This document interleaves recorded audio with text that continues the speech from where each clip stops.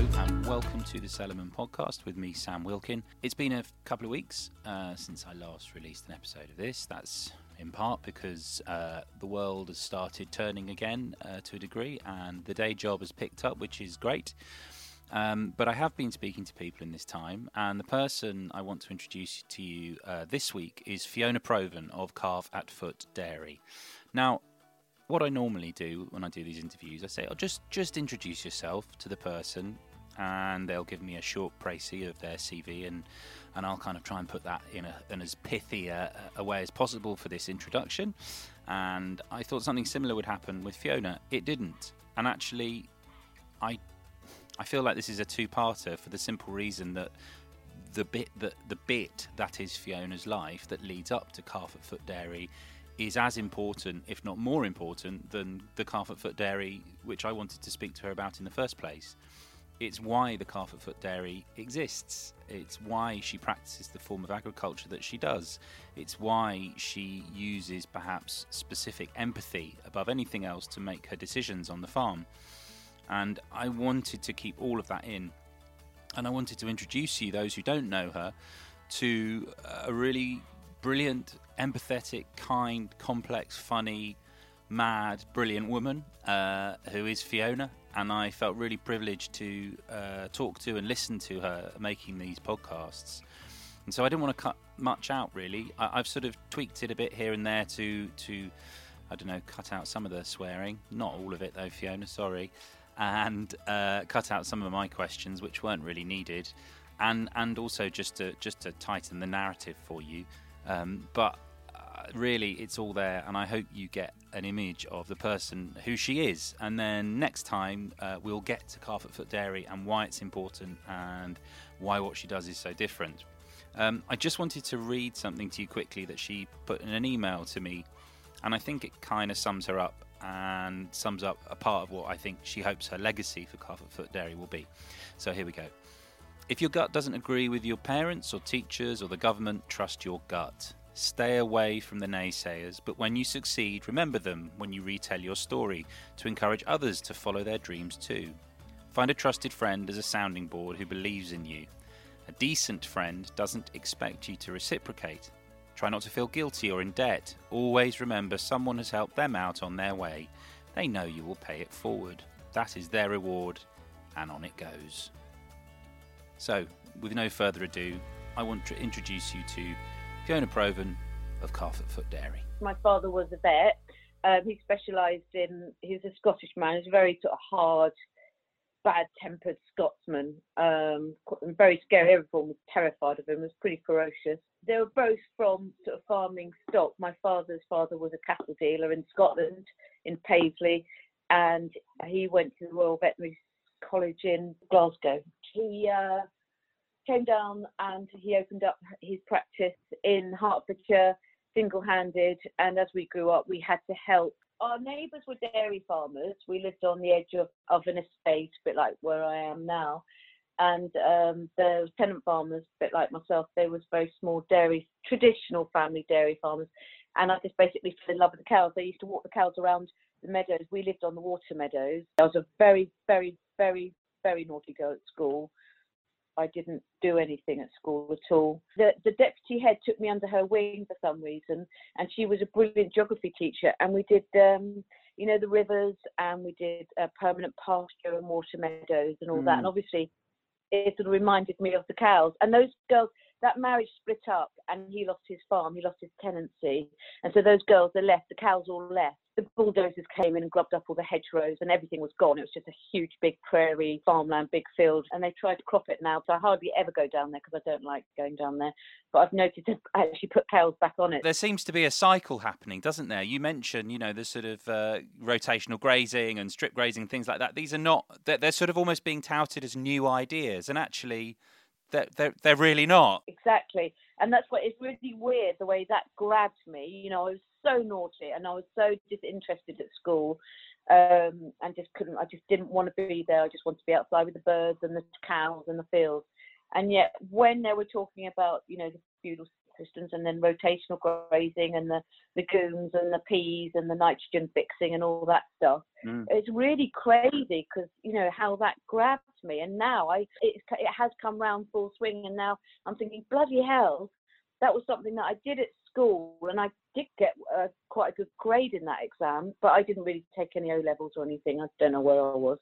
I remember the careers teacher saying, what on earth are you going to do? And I just said, well, I don't know. I just don't want to be. And I remember thinking, I want to tell her I want to be outside with the birds. And I used to worry stupidly about animal welfare on the farms. Dad was brutal with the animals, and that's why the farmers liked him. And the cows we used to say the cows used to quiver because he had big forearms as well. And the farmers did, you know, they were terrified of him. They practically saluted when he came into the farmyard.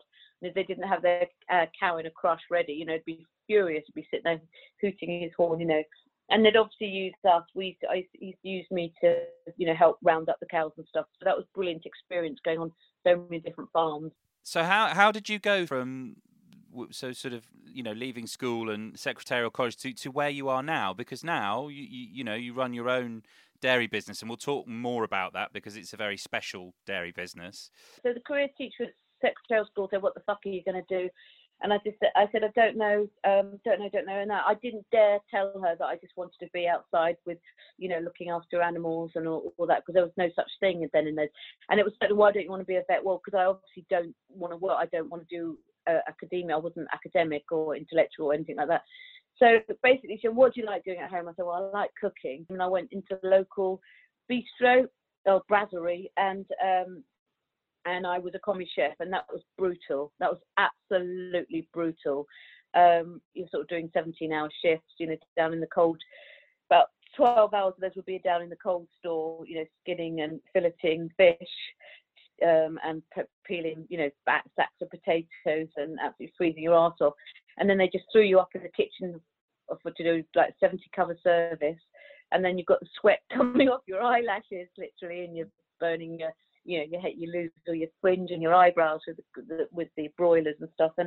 And anyway, so yeah, and they just threw you in the deep end, and that was fucking hell. That was terrible. It was like Gordon Ramsay had nothing on this boss. And then I was just so disillusioned with everything. So I sort of got into trouble with a boyfriend and stuff, and then just didn't know what to do. And then I just ended up turning to my best friend's brother, who we were very close friends, and I knew he liked me, and I sort of, you know, and I was fed up with having these rotten boyfriends and stuff and getting myself into trouble, and we ended up going out, and I got pregnant, and also I felt he was Mr. Safety. It was like almost marrying someone that you knew, because I was so scared, because Dad was like, you've got to work, Fiona, and I just didn't want to work. I was so depressed, I didn't know what to do, and, you know, getting bad boyfriends and not being valued, and almost sort of, you know, it was that, you know, you've got to work where you find a rich man. You can't stay at home and not work. And I thought, I don't want to work. I hate work. I fucking hate it. I'm just going to have to get married and have my children really quickly. And so I did. We started going out, got pregnant very quickly. And then he said, let's get married. We'll get married in the register office. His family completely told him they'd cut him out the will and all this sort of stuff. And so what happened was I lost the baby a few days before we got married. And then it was, well, you're still going to get married? Yes, of course we are. There's lots of horrendous stuff. I won't go into it because but it is also relevant. But it's hugely traumatic. All of that. A lot of what you've described is traumatic and could shape someone in one direction or the other. You probably know I've got a birthmark as well. I don't know if you've seen pictures. That makes a hell of a difference to the story as well, because that's just one thing. Obviously, it's a bane and it's a curse, but also it's been a blessing. It's been you know, because it gives me compassion for other people and animals and the cruelty. So it's a real proper facial disfigurement. And on one hand, I was a very beautiful girl, and on the other hand, it was like a dichotomy thing. I had an incredible figure and face, but then on one side of my face, I have this disfigurement. It's really weird. It is a really weird thing. Like you walk down the street and the men are whistling at you, and then you're scared to turn around for them to see the other side of your face. And obviously that all screwed me up and stuff. On the honeymoon, this is so irrelevant, but I'm going to tell you because we're here. We went to Barbados, and it was my husband. He was in insurance, so I married he was a bloody loss adjuster, and obviously where they do disaster stuff, they have offices all over, basically they have hurricanes and things. Yeah. And so we went stayed in this sort of bit of a shanty town in Barbados. And the locals were so disgusting to me on my fucking honeymoon, and I just lost a baby. And they were like, we literally had sand thrown at us and hounded off beaches and stuff because of the way I looked. But can you imagine? I remember being in the shower 3 days into my, I'm going to cry, honeymoon, and I was crying, and my husband came in. My new husband said, "What's the matter? I want to go home." It was just horrendous. So you've had that throughout my life, sort of this shit dichotomy thing of being a very beautiful young girl, and then but with that but in a way it's also it's just so weird. It's so two things, you grew up and with these parents that never even acknowledged my depression or anything, and it was just like, get out to work, and that obviously scared me out of the house to marry someone that was so unsuitable. I was desperate to get pregnant, desperate to have what I'd lost. I think I was about 22, maybe 23, desperate to get pregnant, and then I did, thank God, fall pregnant, because every month, and then what happened was, this is where the birthmark does play such a huge role in my life. I was, from the neck down, I was brilliant, but something happens to my birthmark when I'm pregnant, and it just grows and bleeds and grows and bleeds, and in my mouth, and I got very anemic, the bleeding, I couldn't go out, the depression, you can imagine, because I looked so much like shit. And then anyway, I had a baby, and then I had another one very quickly. I had 3 under 3, and every time the birthmark really made me poorly. From the neck, I was earth mother from the neck, and that's how I always expected myself to be. Like, complete earth mother, brilliant with my kids and all that stuff. But I was an absolute wreck because of what was happening with my face. My mother never helped me. I was really struggled with bringing up the kids, but I was all I was about the kids. And then I sort of had this terrible burning to like have a small holding or a small farm. My dad actually bought me when my kids were really young, he did buy me a house cow, and we kept it at the house there. And we were looking for small holdings, and it was just down there. You can imagine it's stupidly expensive. We went all over the country, and I was looking for jobs. I actually got a job in Oxford. I think it's now the Stroud community place now. But my husband wouldn't move there because I got a job to do the dairying there. My husband found a place in Suffolk to shut me up. I wanted just a little old rough old bungalow with more acres than the house, but they found these bloody executive homes because obviously everything was in family trust, so I had no say, and my husband just went just to shut me up. And so that's when we moved up to Suffolk. And then I started sort of selling the milk to local neighbours, and we moved all the small holding up there, and it was all okay. But by this stage, because my husband hadn't been looking after me, I sort of didn't go deeply into that, but my kids were really hard, and I really struggled with postnatal depression, also because of the birthmark and all that stuff, with the bleeding from it and the growth that grew. And I'd fallen out of love with him, basically. And I knew I wasn't happy, and I knew that this was just, again, it was still fake, and I felt like a real spoiled bitch, because it sort of got this house with, and I didn't want to move there. I said, I don't want to move there, but they'd already bought it. I said, it's not me, it's still fake, and I need more acres. I want to make a contribution to our family. I want to be able to grow stuff and pay for it, and, and a little bit more. And I want to be able to, I don't want to play at it. I just don't want to be playing at it. But I managed to find a place to rent and get the kids with me, and then I met someone who had a farm, and someone told him about me, that she does volunteers on farms, and him and I ended up being together. We ran the farm together, and I learned a lot. He was actually manic depressive, they call that bipolar now, and that ended 12 years ago. But I lived on his farm. He bought a plot of land. We lived in a caravan. The kids were backwards and forwards. They were still seeing their dad. And then he had red poll cattle, which were rare breed then. I think they're off the list now. We had all the animals. It was a grass farm. Because of his manic depression, he did crazy things. He could lose, and he was from farming stock, and he was desperate. He wanted it. He was like a hobby farmer, and he wasn't embarrassed about being a hobby farmer. And again, we were so different. He was all public school, and he was wild, and kids have to go to boarding school and all this. So I was crazy to go with these people. I was so desperate to farm. Anyway, but he wanted to, obviously there's no property, there's no dwelling on the farm, but he planned, if we could make a living out of that farm, prove you're making a living, you can get planning permission and build a house. Anyway, So he was planning this beautiful house on here, and he got a burger van. Now it was a bit like he taught me about, money laundering. It was the opposite to what drug dealers do. You buy a burger van, don't you, and pretend the money came through the burger van, but you're selling drugs.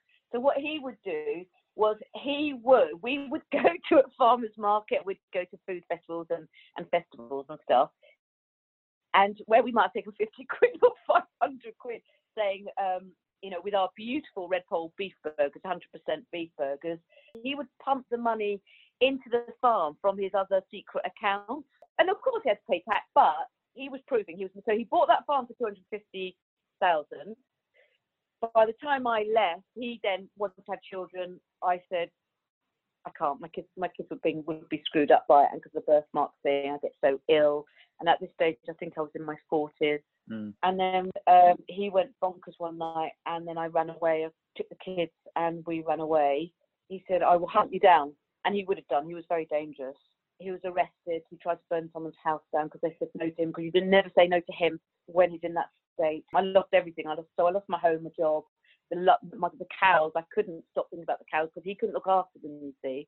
I left him, and because of all those risks he used to take, I thought anyone can do what they really want to do. So what I've managed to do is to turn negatives and really bad experiences into, and that's when I thought, I have no more time to lose. I have to now set up this dairy I've always wanted. It took me 2 years. I was broken for about 2 years, but I moved in with friends into their barn, and then I found a little cottage to rent. And amazingly, and this is what seems to keep happening to me, I move in near people, or these amazing people just come out of the woodwork. My neighbours, Alan and Belle, they just looked after me, and I had just friends just help me, just literally sort of stroking my brow, and they were just amazing friends. And these neighbours I moved in next to, and I said, I've got to work. And they said, you've got that bit of divorce money.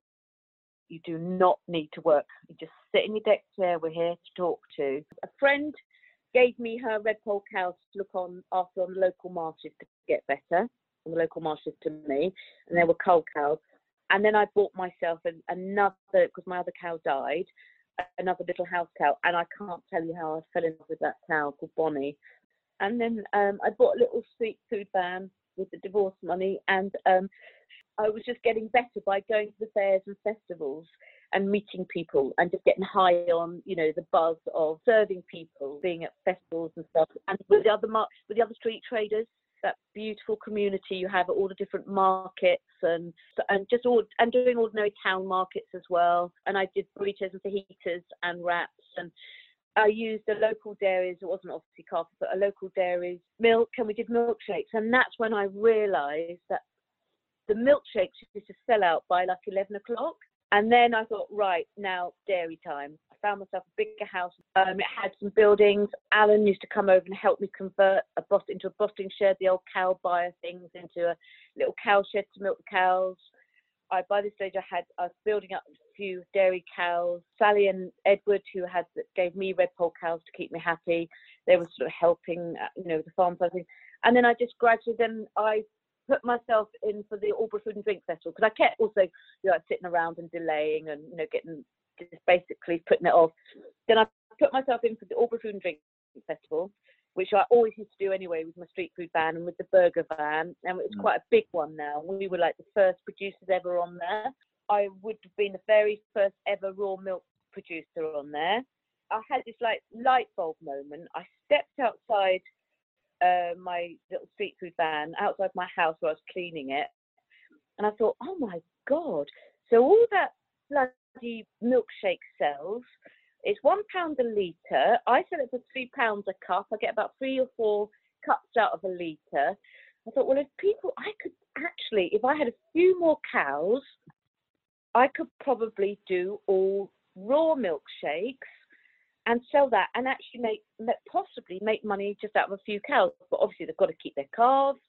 I was like, can't be, this is the antidote to mega dairy. And then I thought, and that's when I had this light bulb moment. It was like micro dairy, and I've never heard that saying before. And people talk about micro dairies all the time now. Oh, it's going to be a micro dairy, and that's when I started ringing around everyone like Helen Browning and all these people and Pasture Fed Livestock Association. What do I do? What do I do? And they said, well, we all think you're mad, but good luck. You said, obviously, they have to keep their calves. And I think we should highlight for people listening, that is not the norm. So can you believe there are people that don't know that cows have to have a calf to produce milk? Well, and even if you do know that, I think it's the engaging with what does that actually mean? Like, you know, you can know that fact, and I think lots of people know that fact, but maybe people haven't fully engaged. And putting it in the context of a human child, it suddenly gives it a very different spin and very much harder to kind of just excuse, I suppose. And I suppose that when I had my children, that's when I thought, oh my bloody God. And I suppose that's when the turnaround came. I knew I loved cows. I knew I loved animals. I knew I loved being outside and the wildlife. But I still didn't have that. So in a way, it was good. I had the children young, because then, you know, by the time I'd fucked off, left my husband, had a few terrible relationships, blah, blah, blah, learned so much from that. Then I was just still young enough. People say it happens for a reason. Well, that's a load of bollocks, but it did happen for a reason. So that was Fiona there of the Calf at Foot Dairy. She's amazing. And next time we will get to her dairy and why it's important and what they do there that is different from many other dairies, and hopefully what more and more people will do down the line. It was actually a second phone call because we'd been on the phone for a couple of hours chatting about this and that. And actually I had to go. I had to get on. So unfortunately I had to draw the conversation to a close. So we sort of connected again a week later via Zoom, and we had more of a conversation more specifically about the dairy itself. So if you want to know more about Fiona and what she does, have a look at The Calf at Foot Dairy on Instagram. That's The Calf at Foot Dairy on Instagram. And then there's a link to their website there and all sorts. Her story's on there. The story of the farm is on there. Lots of great videos, lots of fantastic pictures of the people who work with Fiona. Yeah, just check it out. It's The Calf at Foot Dairy on Instagram. But look, I'll see you next time for the Cellarman Podcast. The Cellarman Podcast is produced by me, Sam Wilkin. If you want to know more about Cellarman, go to Cellarman Sam on Instagram and Twitter, or check out the website cellarman.co.uk.